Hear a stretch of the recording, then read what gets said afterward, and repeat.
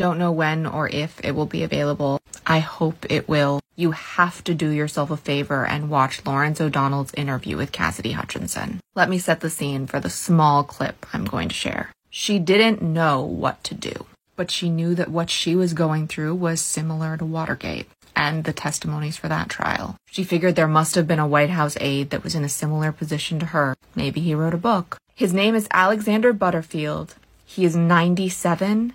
And yes, he did write a book. And Cassidy read it 3 times in one night. And that is why she testified to the January 6th committee. Her testimony is why Jack Smith became special counsel. Her testimony is why there is a January 6th indictment. Her testimony is why there is the United States versus Donald Trump. She was hoping that she wouldn't have to come forward because someone else with more knowledge would. But that didn't happen. And it still hasn't happened. She's hoping her new book, which is called Enough, will inspire someone else to come forward, just like Alexander Butterfield inspired her. Here is her talking to Lawrence O'Donnell about a Zoom call with Butterfield. Alex and I spoke over Zoom. He asked me to promise him that if somebody ever came to me 50 years or however long from now with a similar proposition or finding themselves in a similar position that we found ourselves in, he asked me to promise them that I would help them. And it was just one of those profoundly but sad full circle moments too, because, I'm sure that Alex didn't think that 50 years from then that he would have the impact that he had on my life and my decision to come forward.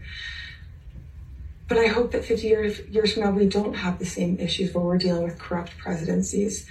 But I did promise him that I would. And that's also a big reason that I decided to write the book, because if I can help one person make that difficult decision, whether it's you're dealing with you're working in a corrupt presidency and you are afraid to speak out or you want to speak out, or you need to stick up for yourself in somewhere else, another part of your life, the impact that his story had on me, there's more ways I can fulfill his promise.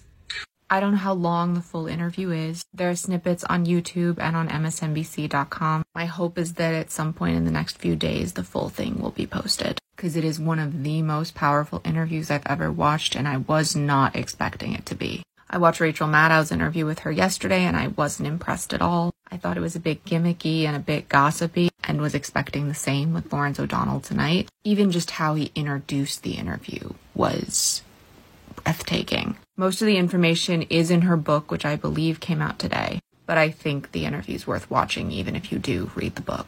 Even though Cassidy is still a Republican, a moderate Republican, but a Republican, I hope she runs for public office. There's always going to be Republicans. We have a 2-party system, but we need Republicans who have a conscience and who have morals. And it is so clear she has those things. We need people like Liz Cheney and Adam Kinzinger, like Mitt Romney and Lisa Murkowski. And I think Cassidy is the next generation of that in a big way. Who would have thought that one White House aide in 1973 would inspire someone to tell the truth when he was 97? Watch the whole interview if you can find it. At the very least, watch the clips available. You won't regret it. Short Cast Club